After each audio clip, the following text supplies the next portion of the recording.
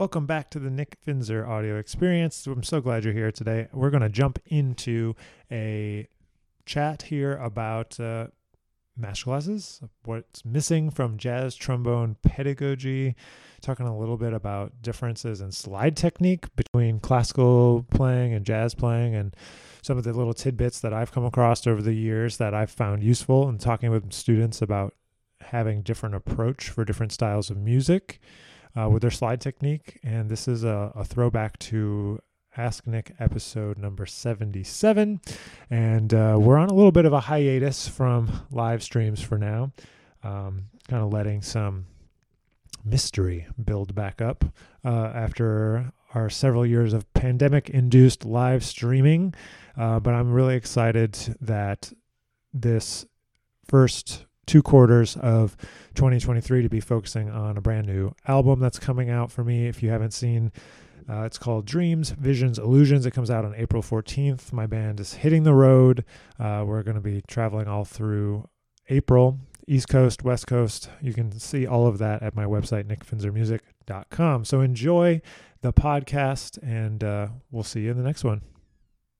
I don't get cutting the tuning slide. I get wanting first position to be out a little, but aren't you cutting off metal that's inside the instrument when tuning slide is pushed all the way in? Well, yeah, you're just changing the length of it when you squeeze it in, right? You're making it shorter. So if you cut the tubes, it's technically getting even shorter. And that way that first position, so it's not just first position that's out, it's everything is out. It's just like a different style of playing.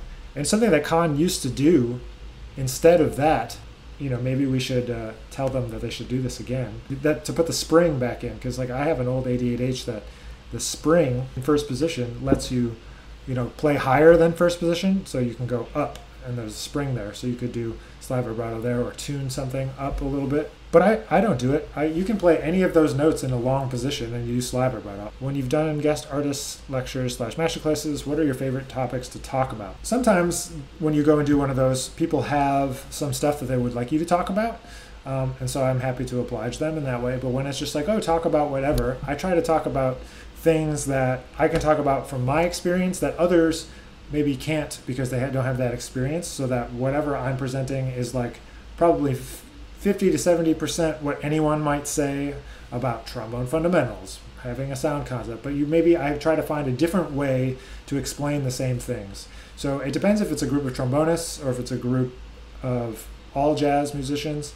I have kind of a couple of different things that I go to, things being themes or ideas that I go to talk about for a masterclass or a lecture. But generally, I try to talk about the importance of like having a great sound concept, because that's the foundation of everything for your musicianship, regardless of instrument. I like to talk about going and getting stuff, meaning like go plan your goals, figure out a way to achieve what you want to achieve, find different ways, different mentors, different paths, start projects, finish projects, make mistakes, all of those type of things I think sometimes are missing from a jazz masterclass. I think a lot of times people just talk about listening to the masters, transcribing records, and obviously all that stuff is good, but sometimes I find the missing step is talking and focus on action. And like you're not going to learn anything without doing anything, so I try to express that. I try to just assume that everyone's a great musician, and so like what's that extra little bit? Like what's your X factor? What else do you do? So when I give a masterclass, it's like, well, I can talk about trombone, I can talk about jazz, I can talk about any of that stuff, that's fine. But it's like I'm also going to talk about like be organized and get projects done and like get a band together and go out there and run a record label and put out music and do videos and do social media, and what are all the things? What are those things? So that's what I try to add to the picture. So it's like, yes, trombone, great sound, etc., jazz vocabulary, transcribe JJ, etc., etc. Anybody can give that masterclass. So it's like, what can you do, through your lens that's a little bit different than everybody else? Because it's going to be the same information that's regurgitated, and that's just kind of is what it is, That's just because those are the fundamentals, and there's a reason why everybody talks about them, because they're important. You mentioned playing originals. Are they supposed to play 3 original pieces in those styles, or would original pieces get advantage regardless of quality? There's no advantage or disadvantage other than overall what we're looking for in the competition is artistry. So if your artistry hinges on playing the music of Duke Ellington or J.J. Johnson or Clifford Brown or John Coltrane, that's amazing. But if you want to express like what you're about, you're welcome to share. I think three things that are going to show us the range of what you can do. The stylistic variation, it's not just swing, and it's not just ballads, it's not just fast playing, it's everything together. So three clips that are going to get you a well-rounded representation of your musicianship, and not just your musicianship, not just your technicianship, but your artistry, because that's ultimately what we're looking for, is to be able to have the winner be able to okay, tomorrow that person can go and make a record, right? That person can really be putting their stamp into the world. So as we have that person and grow this family of artists, so check out the last couple of winners. So the first winner in our first year was Chris Glassman, a great bass trombonist, and then last year was Paco Andreo, a great valve trombonist. There's a lot of range there. All the finalists both years have been completely different. Some people are super straight ahead playing mostly bebop kind of stuff. Some people are playing really more modern jazz, like Paco has a pretty modern concept. And then there's people that had a very kind of free concept. There's a great finalist from the first year of the competition named Abdul Rahman Amer. He goes by Rocky, but he's in New York, and he is super great. And he has a kind of a more free approach to the music and the vibe, which is awesome. So all that to say, there's no one vibe that is advantaged in this competition. It's just the strength of the voice, right? So it's your voice, and we want to find people and share their voice with the world. So what's a gig you never should have taken? Oh no. Well, there's some things in reflection, that I took a gig and then I missed some things that would have been good to be around for, in just my personal life. There's plenty of gigs that I shouldn't have taken that were crappy, but you have to go through them, and I don't think there's any way around it. You say yes. I think that's just part of the process. The journey is you say yes to everything. Yes, yes, yes, yes, yes, yes, yes, yes, yes, yes, yes, yes, yes. And then as you get more and more experiences, you can start to learn I should say no to that. But something in particular, there's plenty of just regular old kind of gigs that it's not even worth mentioning that maybe I should have said no to. Some $10 big band gigs in New York when I first moved to town, maybe I should have said no to them. But in all, every single experience allows you to meet other people. And especially when you move to a new scene, that's the most important thing, is to get out and to meet the people and get involved with the scene and not just sit around and complain and stuff like that, So have you ever played a plastic trombone? Would you recommend as entry level for kids? For kids, yes, maybe. I would say it's more useful as a practice tool for an intermediate or advanced student, because they're so crappy that I had one student that started on it's been a while now, but this student started on a P-bone. It was not great for that student, and we had to get them a regular student model horn. So they're kind of difficult to play. So unless you can already play, it's a little hard. So for learning, but I can understand they're only $100 or whatever, so it's kind of a nice cheap way to get into playing trombone. But for me, I would get a regular student model first, because it's easier to get a sound on, and getting a sound on the trombone can be difficult for a young student. So, and then once you're older, later use it as a tool. What have you been listening to lately? Any recommendations? I've been listening to books on tape. I guess they're not on tape anymore. Audio books. I mostly keep up with what's on the new jazz playlists, to be honest, because running the record label, I'm trying to know kind of where things are going and what's happening. So that I haven't been listening to anything in particular on repeat necessarily, but I've been checking out State of Jazz playlist. I've been checking out the Outside of Music playlist, which is This Is Jazz Today. If you want to find a kind of more straight ahead kind of one, that the State of Jazz on Spotify is cool, but the This Is Jazz Today playlist that we curate ourselves is more kind of straight ahead stuff. The State of Jazz is a little bit more fusiony, crossover, whatever you want to call it. It's all good, but just a little different. I just listened to Sapiens. I finally got to that from by Yuval Harari. It was a really great book. Super interesting, man. Is there anything you feel is missing from jazz trombone pedagogy?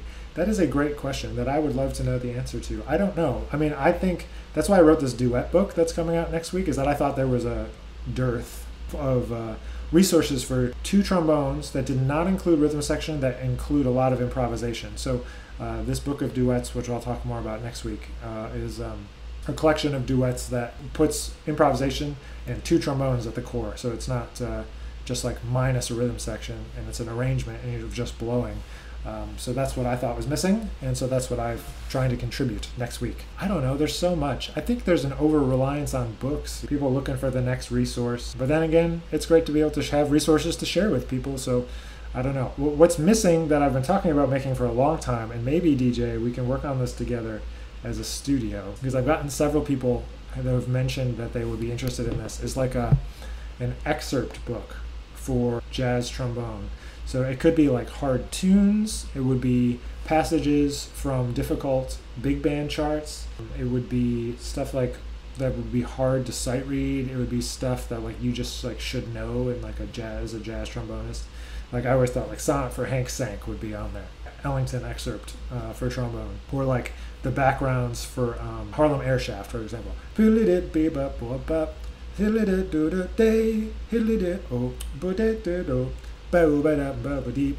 Like different things that like they kind of require not only being able to read it and it's weirdly written, but also to be able to interpret it.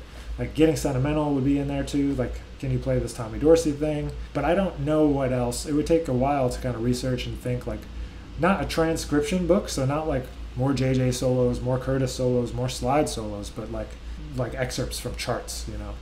So the only difficulty when you do something like that is that then there's a lot of like publishers involved and copyrights and stuff. So I don't know if we'd ever actually be able to publish it, but can you play concert pitch treble clef music on trombone? Yes. Have you ever had to? Yes. It's some Ellington charts actually. Some of the transcriptions have concert pitch treble clef. But I always read concert pitch treble clef lead sheets. I don't like bass clef lead sheets. I like to just read it in treble clef. Does the band leader usually make more than the other musicians, and by how much?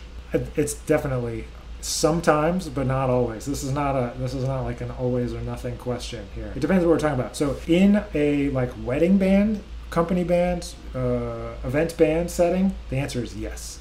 Any sort of corporate situation, the answer is yes. The figure that I've heard is that basically whatever you're making, they're charging double for what you're making. So if you're making 300, they're charging the client 600 for you, right? Because they have to coordinate you, they have to pay you, they have to handle all this stuff. There's more expenses on their end. But if it's a jazz gig, like so if it's my gig and we play at Smalls, I'm going to pay the band and I'll probably make nothing, right? So because we want to take care of the band, and that's what happens a lot with creative, like more creative gigs, is that you end up paying the band before you pay yourself. But there are stories of, you know, plenty of band leaders over the years, like hiring younger musicians so that they can pay them less and keep more money for themselves. No one in particular comes to mind, and I don't know the finances of any of these things, but there are stories like that float around. You know, in the long term, yeah, I mean, eventually you should make it a goal to be able to make what you need to make off the gigs, you know.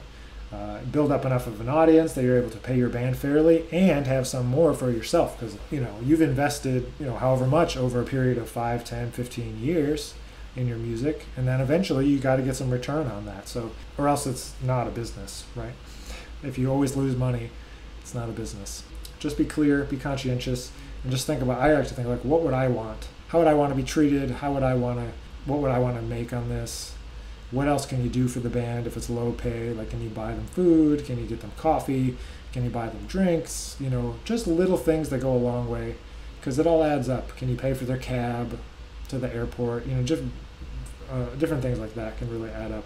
Is there a specific book, etude, exercise to help practice the throw and catch slide technique? There's not a book. There's no pedagogy really on this, which is why it's difficult, right? So the technique that I use is to put my arm up against something, like a wall. I can't really demonstrate right now, but so if you imagine, or a music stand, like turn your music stand perpendicular, and then put your elbow right up on it, and so that you can only use your wrist. And you practice going 1 to third, to first, to third, to first, to third. Play F to E flat, F to E flat, F to E flat, and just play that. You're just throwing and catching. Then you do first to fourth. Can you reach without having to move? So what I'm doing, you can't really see it, but I'm just turning my arm, my forearm. I'm not moving the elbow. I'm just throwing and catching with the fingers. So I guess that's an exercise or technique. And so by putting your arm up against something, it prevents you from being able to move it. And so you're relying on just your arm. So in general, with slide technique, the general idea that I aspire to is to have mostly fingers, mostly wrist, very little elbow, and just a very little shoulder. So only the arm full arm when you have to move a long ways. But do you think the Alessi style slide technique lends itself better to playing classical music? Yes. Do you still use the throw and catch when playing classical? There's some amount for me in there, but but that's a good technique for playing like Joe Alessi. It's all about achieving the result that you want. So if it's to sound like Joe, you should probably listen to Joe. If you want to sound like JJ, you probably want to use a throw and a catch technique, because it gets a little bit more fluidity into your lines, because that tension of going this, like real rigid, snappy and fast, real rigid, like it kind of sometimes puts a little hiccup in your swing, which is what I've noticed. But not everyone has that problem. Some people are all arm and they sound great.